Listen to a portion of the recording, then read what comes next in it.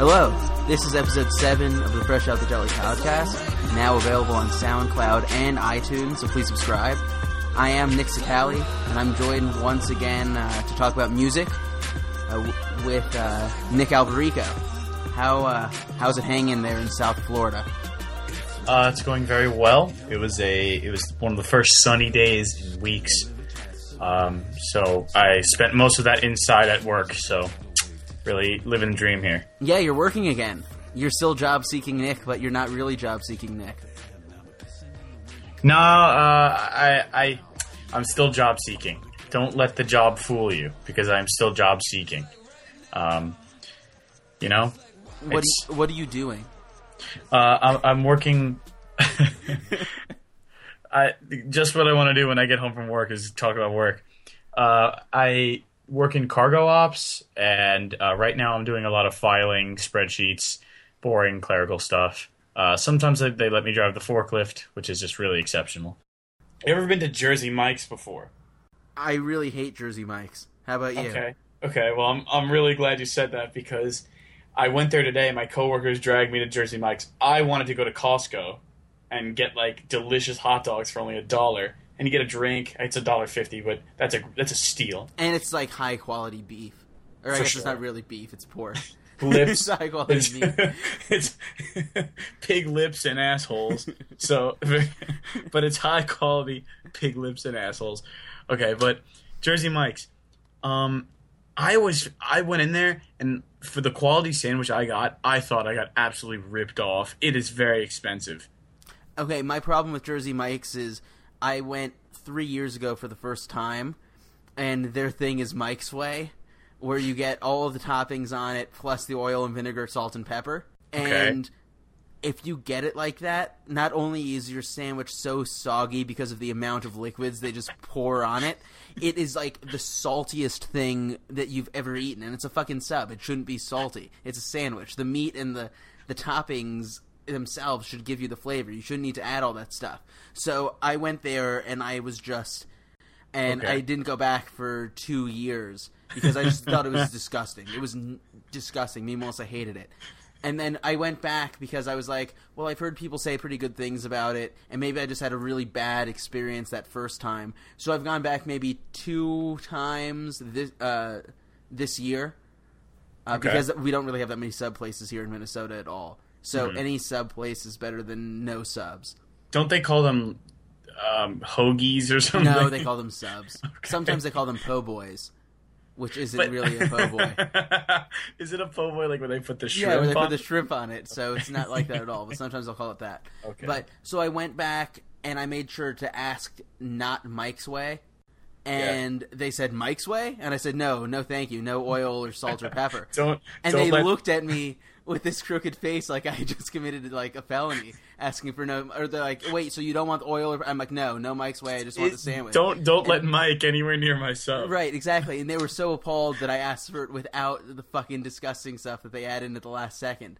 And the sandwich was much better. It wasn't great, and it was still expensive as hell. And they give you these ridiculous sizes that aren't real sizes. Because it's like a small, which is like a fist-size sandwich, which is nothing. And then a regular is like, what, a 7-inch sub? Which, like, what type of size is that? No, from what I saw today, when I went, it was only regular, which was, like you said, the fist-size joke of a sub, or giant, which is the length of your fingertips to your shoulder. Yeah, they do have that giant one. But I think they had like a middle size. It's like an 8-inch sub, which isn't like a 6-inch or a 12-inch. Like, give me a fucking 12-inch. I'll give you 12. No, but this franchise only had 2 sizes. But, I mean, no one's stopping you from no one's forcing you to order the 8-inch if they have a 12-inch, you know? Mm-hmm. But it was really expensive. And did you get it Mike's Way?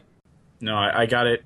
They didn't even ask. I mean, it was a shit show. The restaurant. It was like the lunch rush. So they served my 2 coworkers first, and then about 10 minutes later, I got my sub, even though I ordered before both of them.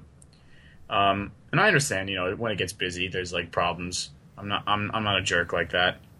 Yeah, it's not their fault that they're like swamped. Yeah, or understaffed or whatever. Mm-hmm. And then they had the nerve to ask if I wanted a tip. like if I wanted to tip the sub people for doing their jobs. So I clicked no. You know, usually when it says how much would you like to tip, and you can press the touchpad like 15%, 20%, etc. Mm-hmm. I had to navigate like through 10 menus to click no thanks. I'm glad you asked about Jersey Mike's. That place is awful. I have high level opinions on them, considering what they are. Okay. It's a very low level restaurant, and I have hot takes. It just clearly they're very hot.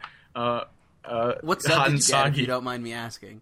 I got the Philly cheesesteak, which is a very, very basic sub. I mean, it was okay. I was okay with the sandwich. I got a drink and a sandwich, and it came to like $15, which is unacceptable for a sub shop, you know? That's because they have those like hot sandwiches, like the Philly cheesesteak or the chicken cheesesteak, whatever the fuck that is. Yeah, I like hot. I like a hot lunch. I mean, yeah. And it's fine, but they like the thing with those hot subs that they serve is they don't really have good toppings that go with it. So you're just getting like the cheese and steak. Yes. Like their toppings are pretty limited. It's like lettuce, tomato, onion, the yellow peppers, and then like the Mike's Way stuff. Mm-hmm. Mike's Way. So when I go to Costco tomorrow, I'm going to ask for Mike's Way on my hot dog. It would ruin the hot dog. They come out with just drench it in vinegar. Here you go. So I'll let you know how that goes, by the way. Because I can get a dollar. When I went last time, I got the churro and I like put my head up. And like, you know that stupid thing you do when like you pretend you're eating a pencil, like you put it behind your, like to the right of your Oh, yeah. Well, I did that with a whole churro, and some old man like just started like he believed it. I sold it really well, so he was just agape when I looked back at him, like he couldn't believe what he was seeing. And I came very close to killing an old man. Shocking his poor little heart, but that's besides the point. The Costco pizza is really good, also. Comparatively, like speaking, for size of slice and the price of slice, I think it's a really good bargain. It's not like the greatest pizza of all time by any means, but yeah, price of slice is very important. Mm-hmm. And they do a good job. All of their food is actually really good. Price of slice, it's and they have the water bottle machine for 50 cents each. They also have the really delicious fruit smoothies. Oh yeah, but I love Costco so much. I can't wait to go tomorrow. We are not being paid by Costco, however. In case you're wondering, Costco. Well, if they'd like to pay us, Costco, if you're listening, we'll talk about you every single week. Just a little wireless, a little berry smoothie, and some pork lips I'll mention them every week if they just give me a membership. Yeah. Oh, it's kind of expensive now, right? Yeah, it's like you have to pay like at least $50. Oh wow. For like the cheap one. So. Well, you could always go to BJ's or Sam's Club, right? I'm not going to fucking BJ's. Okay. Well, if we ever want this to be over, we're going to have to start talking about the topic of the day, which is, Nick, why don't you go ahead and tell us? All right, yeah, let's talk about the music. So what we did today is we came up with a few categories, awarded our favorite album, favorite song. We came up with a couple of fun awards to give out, and just a way to talk about music that's come out this year and kind of what we've been listening to the last 6 months or so. Do you have one that you want to start with? You could start us off then. Yeah. Okay. So probably for my best rock album, the winner definitely goes to Vector. They put out a record that is incredible. They're a technical thrash metal band.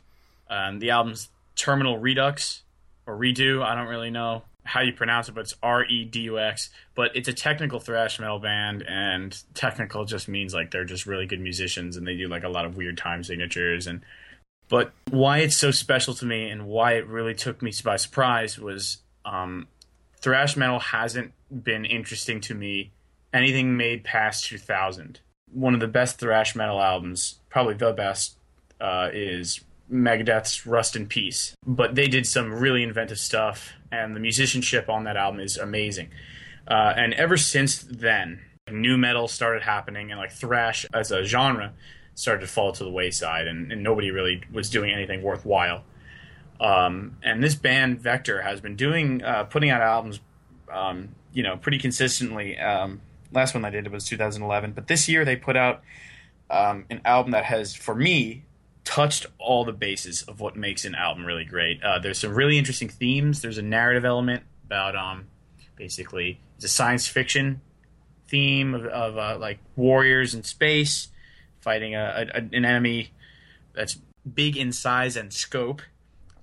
It's the musicianship is bar none. They are some of the best. It's almost, when you listen to Dragon Force and you're like, well, there's no way humans could be playing this, and then turns out they're not playing it. It's just machines. Yeah, Vector, they actually are playing, and you can tell it is the most lightning fast rock I've heard in ages, and I really love thrash metal.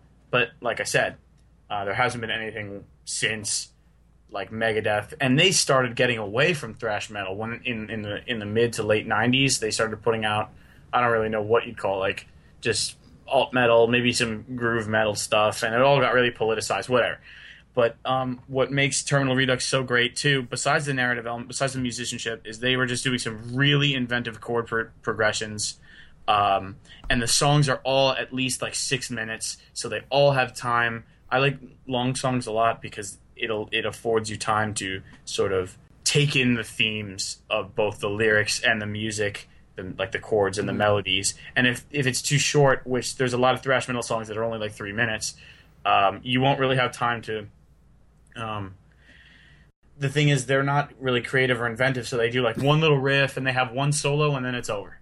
But like these guys, the song builds and it builds and each song builds, and a common theme throughout thrash metal is like sinisterness and like evil and these minor chords.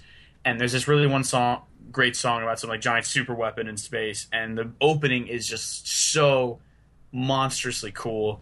I don't want to blather on too much about this album. It's really, really awesome. Even if you don't like the genre so much, I encourage you to check it out because the musicianship is great. The lyrics, you can understand them if you read them. They're not like grindcore where it's just growling. The guy's like a little hard to hear, but if you read through the lyrics, then you'll be able to pick them up.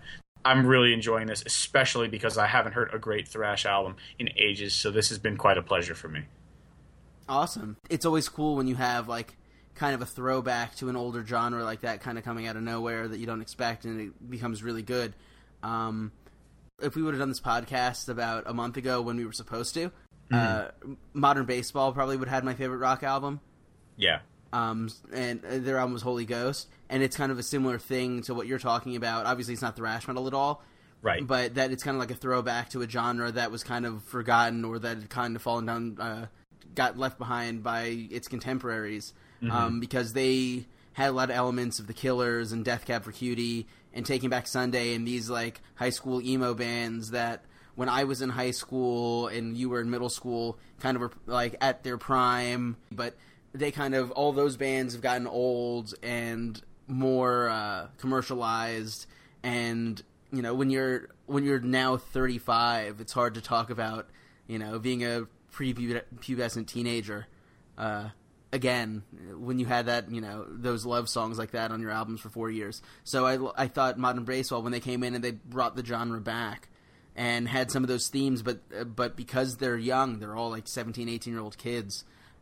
It's interesting because they're emulating the bands that they grew up with, so it makes sense that once they get to high school, they would start playing that same genre, and it adds like a fresh face. It doesn't really sound like imitation as much as it sounds more authentic. I mean, they sound more authentic than those bands, like I said, like the Killers do now. I mean, if you listen to a new Killers track, it doesn't sound anything like the Killers used to. And it's kind of cool that like a band can come in with a fresh perspective on an old genre and sound more authentic than even the pioneers of the genre do. Right. And that's kind of similar to what you were saying. Sure. I think even that they're bringing it back, like bringing the genre back, it's also bringing it back for you too. Because Right. Well, I have a special connection because my dad really, really likes metal, and that's kind of the first music I ever listened to before I started being a very active music consumer. And like throwing back to that with this album has been such a tremendous experience because it's like, hey, I remember when I really loved thrash and listened to it all the time, and this is sort of a throwback to that when I was like late middle school, beginning of high school, and I'm sure this is like the same thing for you. With, modern baseball. Exactly, it's exactly the same. It's hitting on that nostalgia and bring me back to a time that I used to listen to that kind of music, and it's nice to know that there's a band out there right now that connects to that music in the same way, and that they're making that thing, and because of that, it doesn't seem like it's fake at all. And a lot of times when bands get old, and I've kind of been thinking about this a lot this year with some of the older acts that have come out with music, but when bands get old and they start getting a little less creative, there's a few things they try to do, and one of them a lot of times is they try to let's try to sound like what we used to back when we debuted and what got us popular in the first place. And occasionally they could reclaim that, but most of the time they can't, and it just kind of sounds like they're being a parody of themselves. Yeah. And it's nice that there's a band out there that actually, like, it doesn't sound like Modern Baseball's being a parody because they aren't. It's all fresh and a new opinion, and they actually admire the genre because that's what they liked and what they listened to when they were younger. Yes. So, but that isn't the album that I had as my best rock album. Like I said, it's not really best. It's probably was my favorite rock album up until about a month ago. I started listening to Car Seat Headrests, Teens of Denial. Okay. You've been telling me to listen to it, and I haven't got around to it, so... Yeah, it's really good. The one problem I have with it is that it's extremely long. It's like an hour and 20 minutes long. Okay. And there's, and I'm just not one for really long albums unless it's great. Mm-hmm. What's a really long album? Like, what's a runtime for... I think that genre in particular, like indie rock, what do you think would be a long runtime for an indie rock album? Anything over an hour, I always feel like I start noticing it or looking at my clock and seeing how long it's gone. There are exceptions to that, obviously. Like, I love The Suburbs. It's one of my favorite albums, and The Suburbs is probably like an hour and 30 minutes long. Well, I think that because The Suburbs has the narrative arc is the most important part of that story, of that album. Right. So it needs to be that long to get these points across. Although it has like a clear beginning, middle, and end in terms of like the emotional structure of the album, so it works as it has to build on the different tensions. Mm-hmm. I've never ever felt it's like, okay, let's move it along. I've never felt that when I'm listening to The Suburbs, but I do agree that over an hour, especially in the rock genre, because there's only so much you can do within an hour within the constraints of a 4-piece band, right? Right, and that's kind of why I've never been a huge fan of Hail to the Thief by Radiohead, because that's, I think, probably... OK Computer might be longer, but Hail to the Thief has a lot of tracks, and it's pretty long, and there's pockets in there that of like two or three song pockets that that I could do without, and because of that, I've never really been a huge Hail to the Thief fan. It's probably my least favorite Radiohead album. Yeah, I think so also. And it's a shame because there's 2 or 3 really great songs on there too. Yes. But this album is a little long, so I don't know if I go back, if I think about it 3 months down, if I'm going to get sick of it or I'm not going to really be able to listen to the whole album. But Car Seat Headrest, they're kind of interesting. He was a solo project, and now this is his first... I think this is his first album as part of a band, the lead singer, but he, as an indie solo project, released like 12 albums in like 5 years. And right. they weren't really, they weren't put out there very much. It was all online, just him making music for the sake of making music, and this is like their legitimate commercial debut with a band, with a tour, and it was really good. It has a lot of the same things that makes the Strokes great. His voice, obviously, if you listen to a handful of songs, you'll know right away that he sounds like Casablancas does. Okay. He has the same kind of droning style to it. Or I've heard somebody say, man trapped in a treasure chest sound effect, like voice effect. Does he have that? Yeah, he's got that. He has the same sound effect that Casablancas would have. The same kind of muted, understated vocal tone, But the difference but their songs don't really sound that much like Strokes songs. They're much longer and they build a lot more. And they have some great guitar work on the album. And I love the Strokes, so I like being able to get my Strokes fix on it, but while being able to acknowledge fully that it's a completely different band than the Strokes. So I suggest you listen to it because I know you like the Strokes too, and yes. The first song on the album is called "Fill in the Blank." It's a heavy hitter. It's their first big commercial release. It's good. You can tell it's kind of a little. It follows the constraints of a single would, but it's good. The next song is called "Vincent," and it's this long kind of drum and guitar build at the beginning, kind of like a Led Zeppelin song would it be almost. And it keeps building and building, and the album just really works. So I know you haven't listened to it yet, so I highly suggest you and anybody else that is into that kind of music to check it out. What was your favorite rock song that's come out so far? I picked Charging the Void, which is the opening track on Terminal Redux Vector, which was my favorite album. It is just... It builds and it's kind of like an intro track almost, and it's just like these swirling sounds, and you're not really sure what's going on, and then somebody whispers something, and then the guitars just come flying out of the gate. And the first time I heard that, I was like, holy shit, like this is something I haven't heard in ages, and they're doing it really well. So that's got me really excited. It's my favorite rock song, hands down. What about you? I think we've discussed this about a week ago on a phone call we had, but we were talking about how rock music over this year so far, there hasn't been too much to inspire. There's been a lot of okay albums and okay songs coming out, but nothing that's really stood out as like a powerful, like, oh my god, that's got to be like a great song. I got to listen to that again. It's kind of been a little dull, not bad, but just nothing. No, that really is nothing to me is taking the championship belt for best rock song. Yes, but I do really like a song, "All That Heaven Allows" by Mercury Girls. Okay. Mercury Girls has 2 songs out. If you look them up on Spotify, there's 2 songs. They both have, I think, less than like 5,000 plays. Really? If you look them up, I have no idea if they have an album coming up. They have like a weird Facebook page or MySpace page that doesn't say anything. I have this saved. I don't know why. I just looked it up on... I didn't need to cut you off, but I have this saved on Spotify. You must... I think I may have sent it to you like 3 months ago when I discovered the song. So maybe you liked it and then like saved it and never listened to it again. Well, can I just listen to it again? Just like yeah, just so yeah. I... See Hang on just a second. Yes, I remember. Yeah, I really like this song. I don't think it's anything groundbreaking. No, it's not. It's kind of like if a Japan Droids song had a female singer instead. I see exactly. It's kind of like it's like fast paced, guitar driven, but it's just fun and it's upbeat. I like the feel to it, and they have a second song also. Their second song I really like also. Like I said, it's not. I definitely wouldn't give it like 5 stars by any means.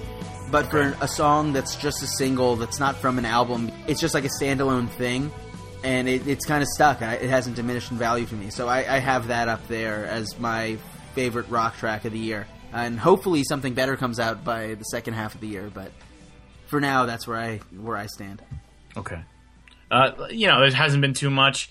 It's just that I think that this time last year, what did we have as far as rock goes? Well, Tame Impala had just come out. Let It Happen Yeah. had been on the radio for about 2 months, and then Currents came out, so that was a big deal. I'm a big fan of the Sufjan Stevens album, and that came out, I believe, in May or June, so that had been out already. Not necessarily rock, but Kendrick Lamar, To Pimp a Butterfly came out, so did Tyler, the Creator's album. It came out in March. Lupe Fiasco had an album early on in the year. Courtney Barnett, I think, also came out. Courtney Barnett, that's what I was going to say. That came out in March of last year, so that was already out by now. So I think, you can talk about how, 10, 20 years ago, rock was the genre, and now that's not the case. Mm-hmm. There's so many different genres out there because you have electronic music, you have a bunch of different types of pop music. Hip-hop is so big now. Yeah. That number one, just like the rock in the classic sense of just drums and guitars and a lead singer, are really down. Like there's not that many bands like the Foo Fighters out there anymore that are really respectable.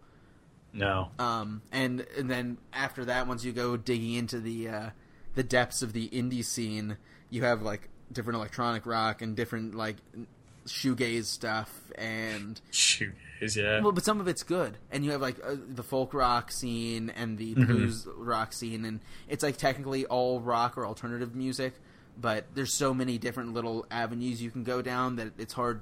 The rock doesn't really have the same power that it did, 25 years ago when Nirvana hit the scene and Pearl Jam was out there, and U2 was a huge band, and REM was around, like, in Smashing Pumpkins. Like, in the early 90s, rock was still, like, this powerful force that had this weight. And now, like, those bands in the 90s are still the bands that people talk about now. Yeah, and I think people had never used guitars in, like, the grunge movement. I was just listening to Alice in Chains at the gym, and like they're one of my favorite bands, but they just had such a depressive and angry and muddy sound. And the same thing with Nirvana. They were dealing with a lot of the same like vices and addictions and whatnot, but that really came through in their music. And are we seeing the constraints of a 4-piece band? That's why there's a lot more electronic music now than ever, because people are realizing you can do probably a lot more with one man with a laptop could produce a lot more noise than 5 guys with instruments in a garage. Exactly. There's a lot more you can do with it just because the guitars as an instrument are fairly limited comparatively. Right. So maybe it's not that rock is fading away, it's just that electronic music, and because of that, because of like the power of sampling, rap music has gotten significantly better too. If you looked at the big bands that are around right now, and I asked you, what are, like, big bands that everybody knows their names, and a lot of them are from the 90s still, are there, like, what's the latest, or what's the newest band to kind of have that giant status that, like, they might occasionally be on a pop station, and when they show up on TV, people get excited, that they have, like, both a appeal within the genre but also abroad? Like, is there really a band like that? This is going to sound really lame, but I think Walk the Moon is sort of a band that bridges the gap between the indie rock, or what is considered indie rock now. I mean, but they aren't good. No, they're not good by any means. Like, does anybody know more than like one Walk the Moon song? I guess I know 2. I mean, they have Shut Up and Dance. Is awful. That's not a rock song. No, I don't think they're rock music. So I guess you're right. I'm trying to think of, like, if you go way back, like obviously like the White Stripes translated to both. Like everybody knows who Jack White is. Yes, and everybody knows the like Dead Leaves, Dirty Ground, right? And then the Black Keys are kind of like that a little bit. Like, the Black Keys make cameos in, like, music videos and television shows and stuff, and, like, they're at award shows. So they kind of have that crossover. Maybe Mumford & Sons a little. Yeah. If we're talking about bands that kind of are in between, like, mainstream and their respective niches, but the Mumford & Sons has been mainstream for a long time. Like, I remember in 11th grade when I was listening to The Cave. Yeah, but they were like an indie band. They just happened to get popular. Yeah, and now they're incredibly mainstream, Yeah, yeah. So I guess you're right. It's hard to think of a band that's like a mega popular rock band. Like you think of the like the Foo Fighters are still up there. Yeah, like Foo Fighters, U2, Arctic Monkeys, I think maybe. But that's more in Britain, not really here. But yeah, you're right. Arctic Monkeys kind of have that feel. The Killers had the chance to do that. Because when first Killers album came out, everybody was obsessed with it. And the same thing when you were young. My dad still talks about the Killers. I'm like, Dad, come on. Yeah, it's over. They died. They had an album and a half. The Kings of Leon almost got that because they had that one album in 2008 that got huge with Use Somebody on it. Yeah. And they had, like, Use Somebody was on the radio, and so was Sex on Fire, and they were, like, touring, and they had a big thing. But their albums after that haven't been much. Yeah. Is it sad? I'm a little sad, Yeah, it's kind of sad. It's like you don't know, like these bands that have come out that I really like Tame Impala And like Foles, I mean, we really liked Foles for a while, but they don't really have the longevity or the power that some rock bands did before. Like, it's really hard to anticipate that a rock band's going to last more than 2 or 3 albums. Mm-hmm. Like, I really liked Muse in high school, and then they came out with what's that album called? Drones? No, before the 2 before that. The Resistance? Resistance. Just, it was diminishing returns. They put out the Resistance, and then from the Resistance down through Drones, it just got worse and worse. And it's like the same thing now is happening with Foles. We really liked Foles' first 2 albums. Then their third album was pretty good, but not that good. And then this last album was kind of trash. Yeah. And like, hopefully, you hope that they can come back from it, because back in the day, bands released shitty albums all the time and then came back from it. But well, to be fair, back in the day, like the Beatles released an album every month. They did 3 albums a year. And so did but that, I'm not saying back in the day like that. I'm saying, like, if you go even back to, like, the 80s and 90s. Like, my favorite band, obviously, is U2. Yeah. And I like maybe 5 U2 albums, but in between all of those albums that I really like, there's stuff that wasn't particularly good at all. Like, so Achtung Baby came out in 1991, and then in 2001, All That You Can Leave Behind came out, and both of those albums are really good. But sandwiched in between, there were 3 albums that nobody cared at all about. Yeah. So, like, if you think of that trajectory, you're like, well, Muse has one more shit album they could release, and then they're all of a sudden going to release, like, a really great album again. Like, I don't trust that, but it could happen. I guess, but Matt, Bellamy's such a prick. Well, so is Bono. Yeah, but Bono's actually, Bono's a talented guy. I feel like Bellamy, he can't write a song to save his life. And I think in the same phone call we were talking about rock, we were talking about how every single song is just incredibly a derivative of, like great literature. Uh-huh. It's like you read 1984 and then just like, well, that's kind of cool. I'd write a song about that. We're getting into a very deep rabbit hole. I know. We could talk about this all day, but I think it's important to discuss. I don't think too much of this should be... We should have just had a whole podcast on the rock music as a whole. Well, yeah, we could actually just put a pin in this and talk about it at some later date. But if we're going to just... you mentioned U2. I think Queens of the Stone Age is a rock band that I really love. And I love Songs for the Deaf. And then Era Vulgaris kind of stunk. And then Like Clockwork, I think, was even better than Songs for the Deaf. Like Clockwork, if we were doing this podcast in 2013, before I'd just be saying Like Clockwork, in the beginning opener. Yeah, easy. First thing I'd say, I love that album so much. That album just dominated everything that year. I remember you showed it to me, and I had only really listened to My God is the Sun, and you're like, listen to If I Had a Tail, and I thought, like, this song sucks, and then I listened to, like, 8 more times, like, this is amazing. I don't know what changed. I remember driving around listening to My God is the Sun like 4 times. In like That's your car. such a cool song. Yeah. That's such a good album. Man, I wish it was 2013, man. But back in the old days. Right, the good old days, 3 years ago. So let's move forward before, because I have to be at work in 10 hours, so we don't want to be here too late. All right, let's go. Let's move on then. Do we want to give out some more fun awards? Yeah, why not? I'm giving the consistently comes out with one song a year that's really different and still really good award to Beck. Didn't he have that rap song this year? Right? He has that song called Wow that came out 2 months ago, and it's fucking phenomenal. I remember you played it, and I was like, who is this? And you're like, oh, it's Beck. I was like, what? It's a great song, and it sounds nothing like anything that he's done the last 4 or 5 years, but... last year he had Dreams come out. That was a really fun song that'd be good at a live performance. It's kind of just a pure rock song. The year before that he came out with the whole album with Morning Phase. That was okay, but Blue Moon was a really good single from it that was kind of unique. I really liked Morning Phase, the whole thing. Yeah, actually. I think Morning Phase is good. I just kind of got bored of it. Well, that's the thing. It really is an album that begs to be listened to when you wake up. Yeah, that is 100% true. That song Unforgiven? Uh-huh. I got into some big fight with a friend. It was pretty sad. And I put on Unforgiven on the way home. It was dark and I was driving home, and that was really a special moment. It really, I felt like I was in a movie. What a good song. What a good album. Kudos, Beck. Yeah, and then the year before that, Defriended came out. which You and I love I'm that a song. big fan of Befriended. So, Have you listened to the extended edition of Befriended? Isn't it like 6 minutes long? It's like 7.5, and it's they just play the hook.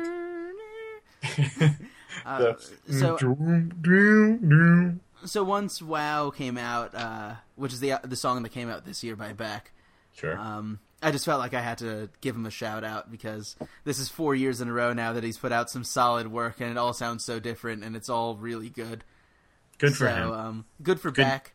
You know, I really like Morning Phase, and then I really like his album that came out in 1994. So there's a big gap. What is 1994? Was that that's not Odelay. That was 97, right? I guess I think 96 is Odelay. So I guess I really like Odelay.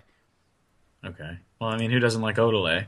Right, exactly. I'm so happy he was able to continue making good music, you know? Because, like, somebody puts out a song like Loser, and they're like, well, I've got my one hit. I don't have to ever do anything worthwhile again. But he's just rolling them out. Yeah. So good for you, Beck. So there you go. So that was one of my fun, really specific awards. Okay. I don't really have anything that specific. I guess the one guy who keeps putting out great music, I don't know. I can't top that, so I'm just gonna do my surprise album. Okay. That came out this year was Red Hot Chili Peppers' "The Getaway." I was surprised it didn't suck. Oh man, that was my surprise album too, for the same reason. Yeah, I was like, well, this is actually listenable. It was like, this is pretty good. I mean, it's not anything spectacular, but I was surprised that it was good. So kudos to them as well. Yeah, I had the same thing because I'm with you. It was such a forgettable album. It wasn't even that bad. It's just so forgettable. And when a band, like I said, when an old band like that kind of goes off the rails suddenly, it's really hard for them to direct back in. Yeah. Because you just think they're going to keep going further and further down, like, the pathway of obscurity.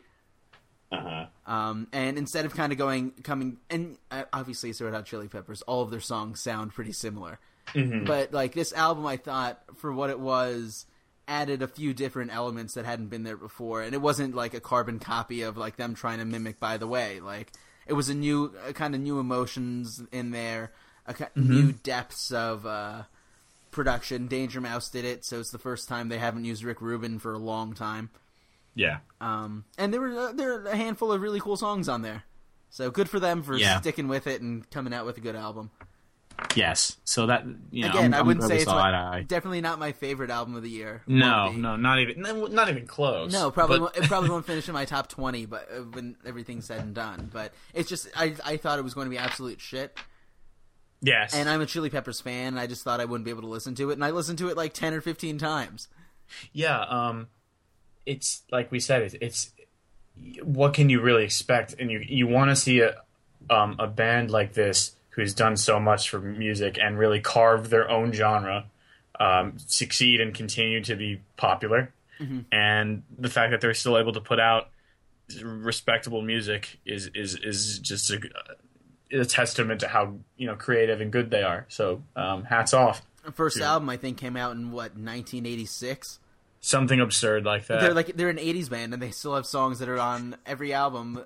They come out with one or two singles that get up on actual like alternative rock radio, and that's pretty impressive for such an old band. Absolutely. Good. I'm glad we both had the same answer. Yeah. What was your letdown album? My letdown album. So it's kind of hard to call this a letdown because it was a surprise release. But I have Untitled Unmastered as my letdown album. Really? Yeah. Okay. I'm not a big fan of the Kendrick album at all. I think there's 2.5 songs that I like on it. I that might not even be fair. There's probably more that I like, but just because the album is short, and you could obviously tell that it's just B-sides. Yeah, I mean, it's hard for me. And coming off of how good Kid, Mad City and To Pimp a Butterfly are, to come out with B-sides that weren't good enough to make the albums originally, it's just like second tier Kendrick. It's not bad because it's Kendrick, but I did have an issue with the jam session track. That's like 10 minutes long that he obviously put on so that his friends who he was in the jam session with. Yeah, it's Swiss Beats' son, who's 5. I was gonna say it's gonna be like, hey, I'm gonna put this on the album. Wait and see, you guys. And they're like, okay, Kendrick, you crazy guy. And then he actually did it. It's kind of like a joke with his friends. I thought that was like kind of stupid. I didn't like that at all. But I could definitely see your frustrations. Yeah, it's letdown. It doesn't mean that it's the worst album in the world. It just means No. that, like, and coming off of the two or even the three last Kendrick albums, it was definitely, I think, the weakest of the three. Kendrick Lamar is currently the Midas of rap. You know, Yes. everything he puts out it has tremendous expectations. And I remember where I was, where it's like, oh, by the way, Kendrick just put out a new album, and I was like, okay. And so yeah, there weren't any expectations because we didn't know what was coming out. But the second you heard Kendrick put out an album, there are Sky high. tremendous expectations. Exactly, especially the balls of somebody to just come out and say, "Hey guys, coming out with a new album tonight. It's happening right now." There aren't any. It doesn't have a name. None of the songs on the album have a name. Mm-hmm. It's just like, here's That's music. a little corny, you know. It's weird. I'm feeling kind of let down, so let me just go ahead and tell you my letdown album now. Definitely DJ Shadow, The Mountain Will Fall, because when we were driving to Best Buy, you put on the opening track, The Mountain Will Fall, really cool, and then the next track, Nobody Speak, with featuring Run the Jewels, really good too, and then everything else sucks. I got the same thing. There's like one song in there that's okay. I guess So I was just really let down because I hate when an album's best songs are in like the first half, because they bamboozle you into thinking that it's a worthwhile listen. That's always like the sure thing when you look at a track list for an album that's just released and you see that the first three songs are the first three singles. Like 9 times out of 10, that just means that the album's bad, because like after that you just shut it off. And that's the thing. It wasn't like I didn't have huge expectations. We were driving to Best Buy, and you put them on. I'm like, hey, who is this? It's really good. And then I listened to it on my own time, and man, was I let down. And that's the definition of a letdown album. Yeah, I'm let down and hanging around, waiting for better music. So do you have a surprising song? I'm trying to think. So I put Frankie Sinatra by the Avalanches as the surprising song, because it's the first song that they'd released in 16 years. And oh yeah. So just the idea that they had a song come out 16 years after their debut, and it sounds so different from the music from the debut. And Danny Brown is on it, and so is MF Doom. Yeah. And so they all of a sudden come out of here out of nowhere, release this rap track, and it's bizarre. It's like a carnival sideshow. It's got like carnival music in the background, and like Danny Brown does his, like, it's pretty much his thing, but it's like similar to Eminem's like kind of jokey style of rapping, where like he says these goofy things and he kind of sounds like he's like either high or drunk. Yeah. And going around, but it's a really great song. Okay, I haven't checked it out. I will though. Oh, definitely listen to it. Frankie Sinatra. It's great. great. I was driving somewhere and I think I put it on for like 15 seconds. I'm like, what is this? And I just shut it off. Well, that's the thing. Like, if you listen to it here for the first time, you're like, what the fuck am I listening to? Yeah, I guess I should have been a little more, a little less dismissive.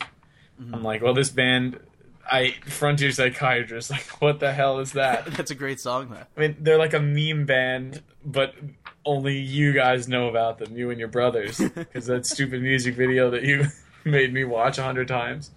It's a really good song. I don't think so. I think it's okay. I mean... all right. I think if you go online, like, I think their first album is like number 2 or 3 for like the 2000s on like a lot of websites. Like, a lot of people are really big in them, but they only had one album. So, all right. Do you want to go into rap music? Yes, sure. What's your favorite rap song that's come out this year? Untitled 2 from Untitled Unmastered. Okay. I really like that song. I think it's really good. It's by far the best on that album. Yeah, I would 100% agree with that. Yeah. It's a song. It's a strong song. Out of all of them on the album, it's the one that seems like it fit the most on Pimp Butterfly. Yeah. And I think the way number 1 leads into the second track on Untitled, it pisses me off that they're not titled, like in any real earnest sense, you know. Because then it's just difficult to talk about. But the first one has the creepy, like, sex guy, and then it leads into the second one, and it works really well. And I think Kendrick's rapping style, how it's always been a bit bizarre, and he always does the voices, and he always plays the characters, and that's on full display here. I think it's a great song, and it's like a banger too. Like you can put it up in your car, and you can listen to it when you're thinking about life. Mine is Ultralight Beam. Okay. By Kanye. Very good song. I just remember everybody getting really excited for Kanye's album to finally come out and kind of sitting around the computer, or if you lived in New York City, actually going to the Kanye release party. Mm-hmm. And everybody watched like this shitty like live stream of this album online. And I just remember that, my God. I remember that, yeah. But I remember exactly where I was and what I was doing and like how I was listening to it, because I was at work at my desk trying to get like the stream to work on my phone because I was supposed to be doing work. So I was sitting there like hiding my phone, but like also kind of watching it under my desk. And it's the first track, and you have so much anticipation because you really don't know what's going to be on the album or how it's going to sound. Yeah. And it takes so much balls to start a hip-hop album with a soul ballad. Yes. And it's such a powerful song, and it's so slow and deliberate. It seemed to move everybody in the audience. If you're watching, everybody was just sitting there like kind of in awe of what they were witnessing. Like it made the whole thing seem like an event because it wasn't what you were expecting it how it would start. Yeah. So I just felt that was really powerful, and obviously it was Chance the Rapper's coming out party. He'd been around for a while, kind of releasing his own music, but he'd never really been featured on a track that was that big. No. And for him to be kind of thrown into the spotlight all of a sudden at this viewing party, or I guess listening party, it definitely put him in the forefront. And I think if I had to give an Artist of the Year right now, I'd have to say it was Chance the Rapper.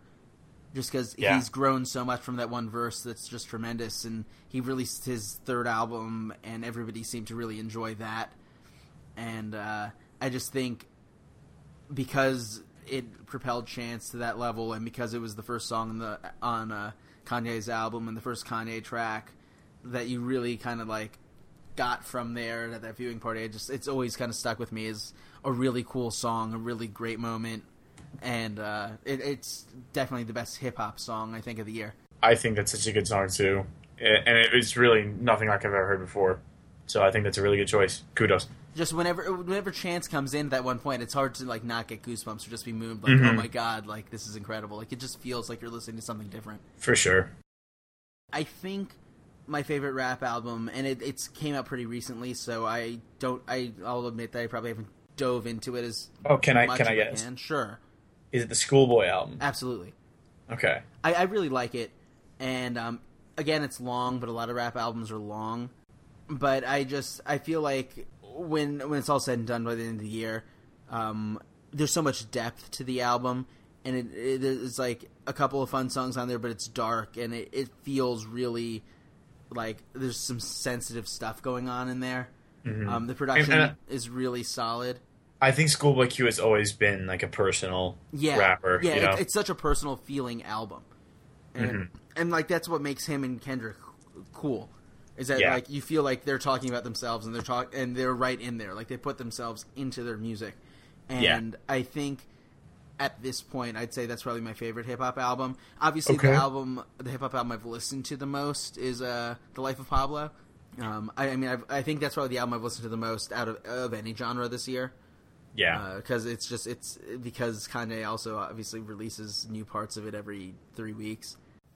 Which I'm not a huge fan of, but I was gonna say you were talking about not to get away from Schoolboy, but I think the release of Pablo was so bizarre. I'm convinced that Kanye is actually like losing his mind. He probably is, but I also think so. Like my 3 favorite songs or rap songs that have come out this year all have Kanye on them. Okay. And only one of them is like actually a Kanye song. Yeah. So I think he's definitely like he's still in his prime and he's still doing crazy shit. Yes. And it's no. I mean, but like he is going also off his rocker. Yeah. I wouldn't be surprised if like in a few years he ends up like in a bad situation, but I hope not because he's obviously a very talented musician. Yeah, definitely. And then to pair with the Schoolboy Q album, I am giving an award to the best old-ass producer coming out of the pen to have a career year. Uh-huh. I'm giving that to Swiss Beats Okay. because he produced "Lord Have Mercy" Oh, on yeah? Schoolboy Q's album, and I think it's a great song, even though it's only like a minute and a half long. Like, it's such a cool beat. Swiss Beats produced "Famous," Okay. which is another tremendous beat, and he also produced part of Untitled 7. Yes. And Okay. also the second half, like I said, was his son, just like messing around with a jam session with Kendrick in the background, like talking. Yeah. But he was on like three of the biggest albums that have came out this year, and he's such an old producer. I mean, he produced songs in the mid '90s. Yeah. But I think I'm never a huge fan of Swiss Beats. I don't think he makes songs here and there that are really exciting, but I think this year so far has been almost a career year up to, like, if you go back and look at, like, 1998 when he did, like, the Rough Riders Anthem and a couple things like that. 98, 99 were big for him, and then he kind of just became more commercialized. So I think this year is kind of a revival, and I just wanted to give him props. Swiss Beats. Swiss Beats, if you're listening, props to you, Props man. to you, man. You're still out there. Grinding. I hope one day I stay on my grind like he does when I'm his age. Yeah. Do you have... what's your worst song of the year? Or least favorite? Yeah, it could be worse. You're gonna laugh your ass off. It's The Love Within by Block Party. And we just got done talking about bands that have like kind of lost their luster, like rock acts that aren't doing rock anymore. Mm-hmm. And Block Party, I don't know what happened to them. No, this new album doesn't sound anything like them. And they're the okay, so there was Banquet or there's Silent Alarm, and Silent then I Alarm's think the one that's that it. had Banquet on it. Yeah, I know. Silent Alarm's actually pretty good. Like, you can tell it was like a, there was, there were a lot of great ideas in there, you know? There were some songs that kind of sucked, but there were, like, some that are really cool, and that's always a very positive sign, especially for, like, I think this was Block Party's, like, first or second album. It was their... Yeah, Silent Alarm was, I think, their first, like, official release. Exactly, so whenever you see I a love debut... Silent Alarm. I think it's a really great album. Yeah, there's some really, really cool songs. And then the album The one that 4 came out, and that's like the circles of different color. I don't know if you know what that looks like. And then everything they've put out since then has just been an absolute shit show. It's terrible. It's so bad. And they kicked out like a couple members of the band. And I think, I don't know what happened. So I give them a little bit of props because I listened to Hymns when it came out, and it's so different, but I give them props for trying to go a new direction, trying something new instead of trying to keep like redoing that same album over and over again. Okay. So I give them props for that. It didn't work. I think Into the Earth is an okay song. Like, that's the only song I went back and listened to like once or twice after listening to the albums. But yeah, The Love Within is just awful. Okay. Oh my god, I just remembered like a letdown album. Oh, what? I'm actually just going to do one check to make sure it actually did come out in this year. Oh, no. Last year. Never mind. What album are you thinking of? Pagans in Vegas by Metric. Oh, yeah, that album was really, really a shame. Yeah, like, there was only one okay song, like The Shade, and that got really annoying after a little bit. Mm-hmm. You know? Well, the problem with that is that, like, Metric just turned into Churches, but bad. Yeah. And Like, Churches is okay. I like Churches fine, but, like, I liked Metric because they kind of rocked out on Synthetica is one of my favorite Synthetica. albums. Yeah, Synthetica I is love that really album. fucking cool. That's right. The first 3 songs on Synthetica are just tremendous. I guess And then 4. The 4th song's really good, too. I love the Lou Reed feature, too. That might be the last feature he ever did, you know, because he died like a year later. Wasn't he on he was on the Gorillaz album, too, right? Yeah, that was 2000... I guess that was, like 2 or 3 years before Synthetica came out. Yeah, but, like, what Artificial Nocturnes... When I first listened to it, like, hey, what is Nick getting me into? This stinks. And then it just kind of kicked up, and I was like, this is pretty cool. Youth Without Youth has been one of my favorite songs for a long time. Mm-hmm. And at the burger place I worked at, they played Youth Without Youth every 10 minutes, and I loved it. Speed the Collapse. I love Speed the Collapse. Super cool. Breathing Underwater, a lot of people like. I do too. I think it sounds a little more U2-y. Yeah, that's really cool. It's got the anthem rock feel. Yeah. Lost Kitten stinks, but that's okay. Every album has a stinker. Yeah. Synthetica is a cool song. Yes. Every album has a Miami, as we used to say, from Fool's Total Life Forever. Which I actually don't mind Miami anymore.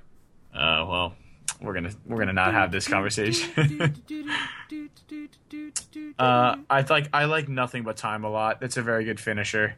Mm-hmm. And it's like a pretty optimistic ending. So yeah, I thought Pagans in Vegas was this year, but no, it's not. So keep rolling. Oh, all right. My worst song. I'm going deep here. Well, not really deep at all. I'm going into the pop world. That song "Pillow Talk" is one of the most annoying, loathsome songs I think you'll I've ever heard it hear. before. Hang on. Yeah, pull that up right now, and you'll just listen to the lyrics, especially the chorus. Is it by not Wild Child? The guy with the Z, Zed or Zane? Oh, Zane. Zane. What a fucking tool. Sami Zayn. What a waste that guy is. Yeah, just listen to this song and Did I spell it wrong? Because it's just Pillow Talk. no, but it's in. Okay, It's all caps. It's all caps and no spaces. That's terrible. Okay, let me listen to this. Yeah, just listen to listen to a couple seconds and listen to the chorus and just tell me how awfully cringeworthy these lyrics and the way he sings are. Hang on. What does this sound exactly like? Shit. But it sounds like some. I mean, this is obviously just a construction by some record exec, but it's kind of upsetting that people like this, you know? But whatever. You know? It's awful. Ugh, this is not good at all. But the thing that kind of obsessed me is there's some girl who's gonna this is just how touching, and there's some guy who's gonna be like, this is how I feel, bro. This is exactly I identify with this guy who's got some sleeve tattoos of a skull and a dragon, and oh well. Well, and then I had my terrible pop artist of the year. Zayn? No, it's not, because I've only heard one Zayn song, thankfully. But I've heard 6 Lucas Graham songs on the radio. Who? And they're Lucas Graham. He has that stupid 7 Years Old song that was played at everybody's prom this year if you were in high school. When I was 7? Oh yeah, that one.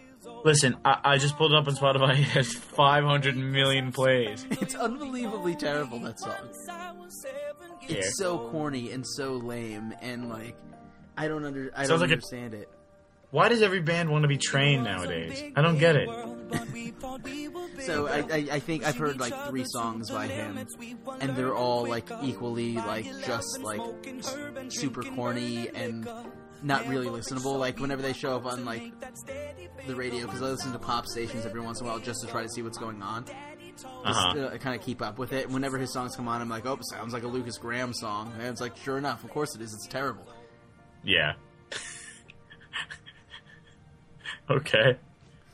So, there's my rant about how shitty pop music is. I think the worst albums is hard to pick from because there is so much shit music that comes out in a year. It's not like there's an equal amount of shit and great music. So what I usually do, because I try to come up with my least favorites, or what I would say is the worst song or most annoying or obnoxious song every year, and it's usually a pop song. So I usually think well, if it's this popular, I could acknowledge it as something that people like. Mm-hmm. So 2 years ago, I really hated that Sia song, or Sia. I really hate Chandelier. I know I love you that song. like Chandelier. I very much like that song. But I hate Chandelier. I just think it's really annoying. And we spoke about this, and I really wanted it to be known. My little sister was telling me about why Sia goes wildly out of her vocal range, and it's because she's supposed to be sounding pained and labored, which I respect, but I don't think it sounds very good. And then what's the other one? And then that song "Rude" that came out 4 years ago. Why you gotta be so I think that song is so terrible. So that was mine from 2 years ago. That song "Rude" was my least favorite song of all time for a week. I think Rude is a special song because we're never going to hear anything like that again. Canadian reggae band. It's never going to happen again. Is that band called Magic? Yeah, Magic with an exclamation point and a K or something. So it's like a comet. It just goes by and you're never going to see it again. So yeah, no, and that's a good thing to do. Like, what is a terrible album or song that other people somewhere like? Have you heard of the band Broken Side? No. They make probably consistently the worst music ever. And after this, I'm going to show you some music. And they came out with a new album this year. And when I say they make the worst music ever, it's definitely the worst music ever made. It is by no, like, I'd rather listen to, remember that stupid genre of music I showed you speedcore? Yeah, speedcore. Which like that, I'd listen to that graciously compared to this. It sucks. But no one really listens to it, so it doesn't really, you can't really give it worst, because it's like, if I like fart in a microphone and call that a song, that would be the worst ever, but it's not like, it's not a funny or interesting choice for worst song ever, because it's like, oh, well, that's obviously objectively horrible. But I guess it's like, how could people consider this good music? And that's what makes something the worst album, Yeah, definitely. It's got to be something that people acknowledge. So what is your best song of the year? I'm not going to say best. I'm going to say favorite. Fair. Okay. And it was really hard for me to decide. But I decided to go with Music's All We Got by Chance the Rapper. Oh, that's on Coloring Book, right? Yeah, it's the opener on Coloring Book with Kanye. So I picked 2 Chance and Kanye songs. Okay. And I think Ultralight Beam's a better song. Mm-hmm. But I don't think there's another song that's come out this year that gets me happier whenever it comes on. It's just such a happy sounding song, and Ultralight Beam is like 6 minutes long, and this song's only like 3 minutes long, so it's really easy to just listen to. And it's like the perfect length, it's the perfect amount of happiness, and Chance's verses in it are very good. So it's just my favorite song. It's a pretty simple song. I really don't have that much to say about it. It's just whenever it comes on, I just smile and I listen to it and I sing it and I get really excited, and that's kind of what I need. I don't think it's by any means the best song, but right now it's my favorite. Well, favorite I'd say probably is more important than best, because like favorite is like, okay, well, here's the skinny on why this makes this the best musically, but it's not nearly as important as what you enjoy the most. Yep. What was your favorite song? Or best? Or you want to go? I actually want to lead. Okay, so my biggest Jury's Still Out album is Moonshaped Pool. Right? Mm-hmm. I'm still not sure what I think about it. There's a lot of crazy stuff going on. There's a lot of unique things, and it's just been so difficult for me. Just because it's like, well, the expectations are that they're Radiohead, but, there's more to this music than on the first listen. I've listened to that album like 15 times, and I still have no clue what I think about it. I'm starting to like it a little more, but like if you were to say, Nick, what would you rate Moonshaped Pool? I would not be able to. I wouldn't even come close. Like, it's good, but, it's not like I can definitively say with any sort of sense of, like, assuredness. Mm-hmm. That being said, I really love Burn the Witch. That's my best song of the year thus far. Oh, cool. Yeah, I think that's such a really cool song. And I kind of have a little bit of reservation in my heart for it, though, because, they composed it, like, a long time ago, Yeah, it was in the works since, like, 1999. Yeah, I think that was the year, so it's like, I don't know, Nick. I don't know about the... You're still giving it chances. Yeah, I'm giving it chances, and I know it was, like, it's one of my favorite songs of this year, because I think it's super cool, and it builds really well, and I just found my chapstick. Yes! Okay. I've been looking for this. It's again, like, one of the... I guess maybe just because it's, like, super accessible, as far as songs on that album go. Yeah. It's very much kind of conventional. Yeah. For a Radiohead song. It sounds radio friendly. And you hear like some guitar and some drum in there. I think the orchestra's super cool too. Yeah. And it's a good introduction to the album because you do get the orchestral elements throughout the album. And it's starting things off at fast pace with a bang. Yeah. Something like it's unfamiliar, but it's familiar because you can tell it's Radiohead. Yes. Do you remember in the beginning of the podcast or midway you said that it's a bad sign when the first 3 tracks are singles. Uh-huh. I think the first 2, I know Burn the Witch and Daydreaming are definitely singles. Yeah, I was a little scared of that when the album came out. But again, it's good, but I need to listen to it at least 20 more times before I'm able to say, okay, this is how I feel, let me give you the down low. Well, so. I had A Moonshaped Pool as my best album of the year. Okay. So we'll just keep talking about it. Yeah. I'm not in love with it either yet. Yeah.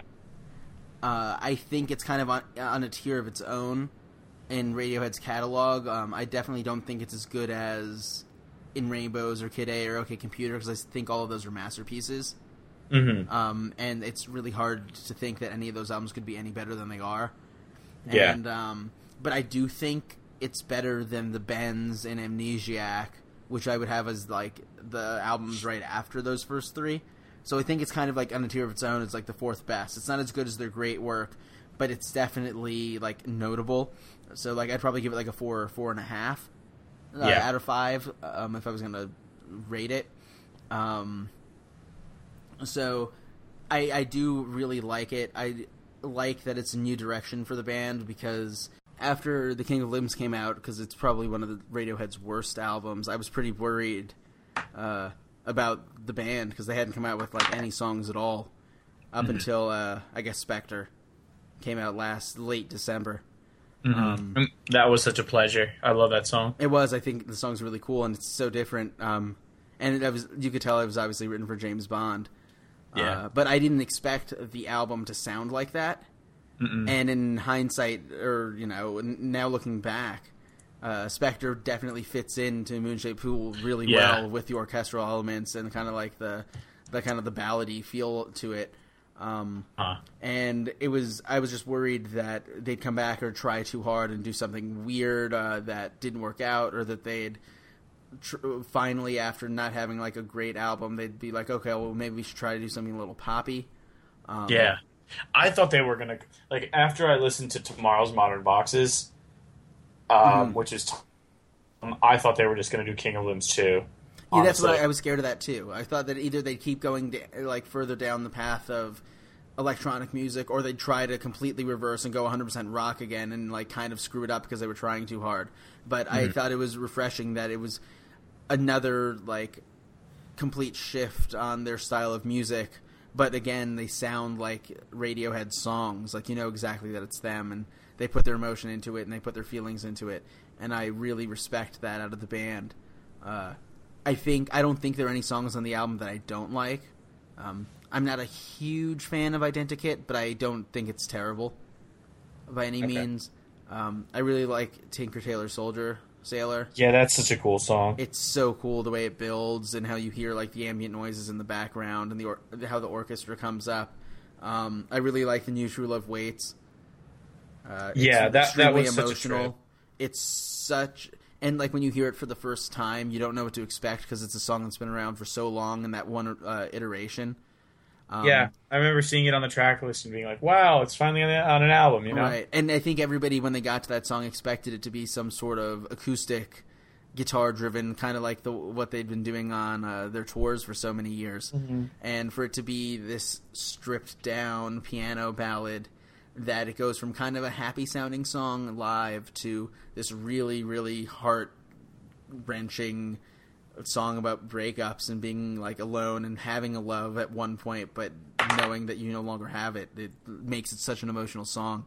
Especially considering Rachel and Tom, and that, like, the dichotomy of suddenly this song has a completely new meaning and completely different. It used to be just like a regular old love song, but now it has it's so apropos to what's happening with Tom in 2014 and 15 that it's like back in 1994 or 5, whenever the song debuted, he wrote it for his girlfriend then, like, who they just kind of started a relationship and who he was in love with, and to think like 20 years later that he's still performing it, but now like they're actually broken up and the song still means something, but it's so different. God damn, man, that's so sad. It is, right? It's so upsetting. So I think like the emotional depth on the album is definitely there. Musically, it's gorgeous at times. it isn't. I still don't know. So I love Tinker Tailor Soldier, and I really like Burn the Witch, but I don't know if those songs yet in my head. I don't know how they stack up with the whole discography of Radiohead's like tracks. Mm-hmm. I don't think I'd be able to put it in like my top, either of those songs in like my top 10 or 15 for the band, because they have such a deep track list. Yeah, they have a huge discography, and like their catalog is just immense. And there's so many songs that we like. I mean, we did that Radiohead draft for fun, but their catalog is so deep, and we did that draft, and we got 25 or I guess like 65 or 70 songs deep, and we were still picking songs that we liked. And we picked some songs from Moonshaped Pool, but it was really hard for me anyway when I was making my draft board to kind of figure out where to put those songs. I think I wound up putting some of them in the top 20, but it was like right outside the top 20 maybe. Like late 20s, and I really like the album, but if I was going to say that they don't have a top 20 song, none of these songs hit their top 20, it's like, how much do I really like it? Yeah. So it's kind of hard. It's still hard for me to grip, and I think I have it as the best song or best album of the year, but I think the jury's also still out on me. Okay. I wouldn't be surprised if in 6 months I completely flipped on it, and I was like, you know what, I don't really like it as much. I was just hyped up because it was Radiohead. But in 6 months, I could also just be completely in love with it, and maybe I would say it's like my favorite one of their albums. I really don't know yet. So we're at the grand finale now. This is our last award of the night. I think it's your favorite album. I don't think we've done that yet, right? No, and I'll keep it brief, just because, we're running long. I picked A$AP Rock, The Impossible Kid, as as the best album and my favorite of the year. And I think I was completely taken back by how good this album was, because I thought Skeleton was like okay, which was his last album. It was good, and he's such a unique rapper, and he does so many interesting things that a lot of others people don't really touch on, and he has such a really crazy vocabulary, and sometimes it's really hard to know exactly what he's talking about, and the themes are pretty complex, but it's difficult to identify with unless you really know what he's talking about. In this album, he definitely did a great job of being a little more accessible and a little more sensible, just enough that the album you can make sense of, but not so much that his special style loses, it's lost its special style, you know what I mean? Mm-hmm. It's still uniquely him, but it's not nearly as deep or, not even deep, it's not the right word, but it doesn't feel like he's esoteric. Excluding the other people that wouldn't necessarily know him. Yeah, no. It doesn't. And even like reading his stuff online, like the lyrics genius, like on his old albums, like you'd have to wonder, like, well, how did these people come to these conclusions? This is what he means. But he is a very, very talented rapper. The production on this album, his production's always been lacking. And this album, I think, is the best production he's ever had, combined with he's like a lot more mentally stable for this one, because he's always had a lot of emotional issues. And this one, he was able to, put it together. And you and I saw him live, and I thought his show was pretty good. If we weren't standing for like 3 hours before, then we probably would have enjoyed it a little more. But I'm so pleased with this album. It doesn't really have any like songs that I can say, okay, this is definitely my favorite, which is, I think, kind of cool, because like I can listen to the whole thing and I don't get tired. I think the production is great in that when from song to song, I think it just flows so well.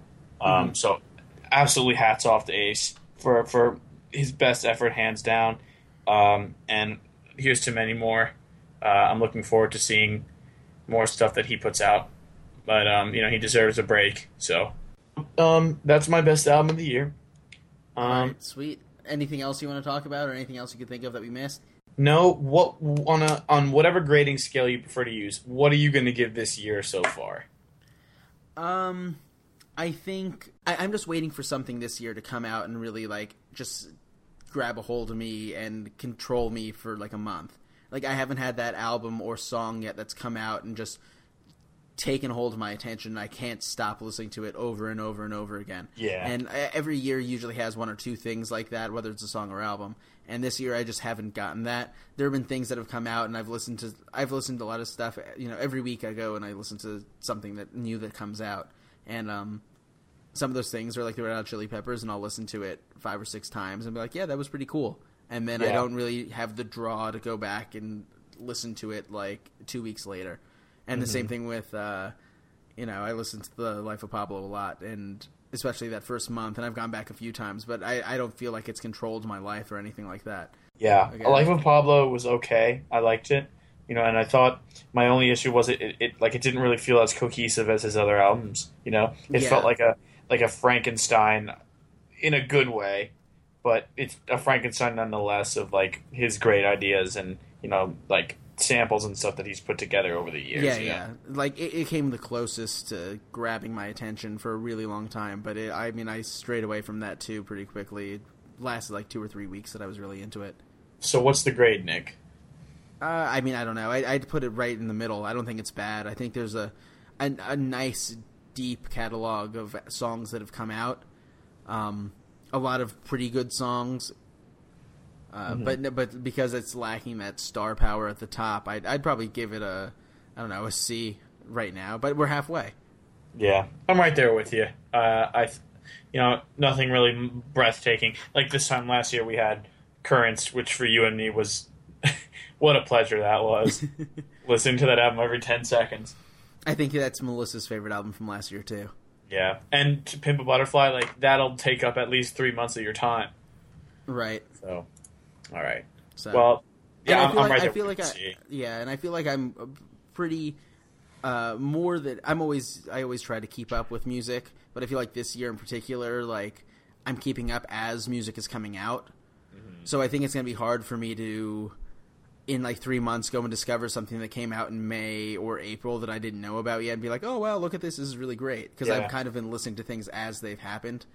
Yeah. So, and I know last year, like near the end of the year, I started listening to more stuff because I always kind of upped my input or my intake, around December to try to get all the albums in. And that's when I got back into the Courtney Barnett thing. But I don't see anything like that happening. So it's going to have to be something. If something does come along and kind of steal the championship belt from, to claim the championship belt, it's going to have to be something new. Yeah. And I think that, finding a diamond in the rough is always such a, an enjoyable experience. And that's like what I've been doing for the past like month is just like music from 1994 and 8 and 2000. And I've just, no good music from this generation, man. But not really. I disagree with that. Yeah, there's a lot of good music. It's just this year in particular, I don't think there's that star power. Yeah. But it'll come, and even not this year, it'll be next year. So right. And last year was a really good year. I think it was one of the best years for music that we've had in a long time. Absolutely. Like, I mean, we could just talk about this all day. We're going to be here all night. And in the interest of time, we're going to have to probably talk about that another time. But 2015 was top notch as far as like years in music go. But that's pretty much all for me. I mean, I'm right there with you on an average grade. Nothing too crazy, but not a bad year by any means. Definitely. So thanks everybody for listening. You could follow us at Out the Deli on Twitter. I'm at Nick Sicali. You are at Job Seeking Nick. Yes, even though I currently am working, I still am looking for career work that in my field of data analysis. You can find me at Job Seeking Nick on Twitter. I have a job interview coming up on Wednesday. It's a follow-up interview. So possibly next time I do a podcast, I will not be in Minnesota. Hopefully, I will not be in Minnesota. Sure. And we encourage you to connect with us on our Twitter, which is Out the Deli. Or at our LinkedIn. Our LinkedIn is... Oh, we have a LinkedIn? No, we don't. Well, we both have personal LinkedIns. Right. I'm saying for Out the Deli, connect with us and tell us what you think about this year's music, favorite albums, letdown albums. We want to know what you guys think, too. Any questions you have, we'd love to answer. We're trying to get a little fan connectivity in here, so we'd love to hear what you guys think if you're out there listening. So connect with us. We'd love to hear from you. We'd love to answer any questions you guys have. All right, Freeman, thanks for hanging out with me. I know it's late. Hey, pleasure's all mine, Nick. It's always a fun time. I thought we had a very substantive discussion. Yeah, I think so too. All right, I think that's it for us. Okay, good night, everybody. in a bedroom, booze in a brand new cuneiform. Barely commune with the horde, got a whole grayscale ungluing his world. Might zone amp to the yap of a magpie. Unseen hand dragging his graphite. Cross contour, little bit of backlight. Black ink after a Bristol to baptize. You can imagine a rush that ensue when you get 3 dimensions stuffed in a 2. Then it's off to a school where it's all you can do. Being trained and observed by a capable few. Back in New York by peeps and a dog in a 2-bedroom doing menial jobs. Plus, rhyming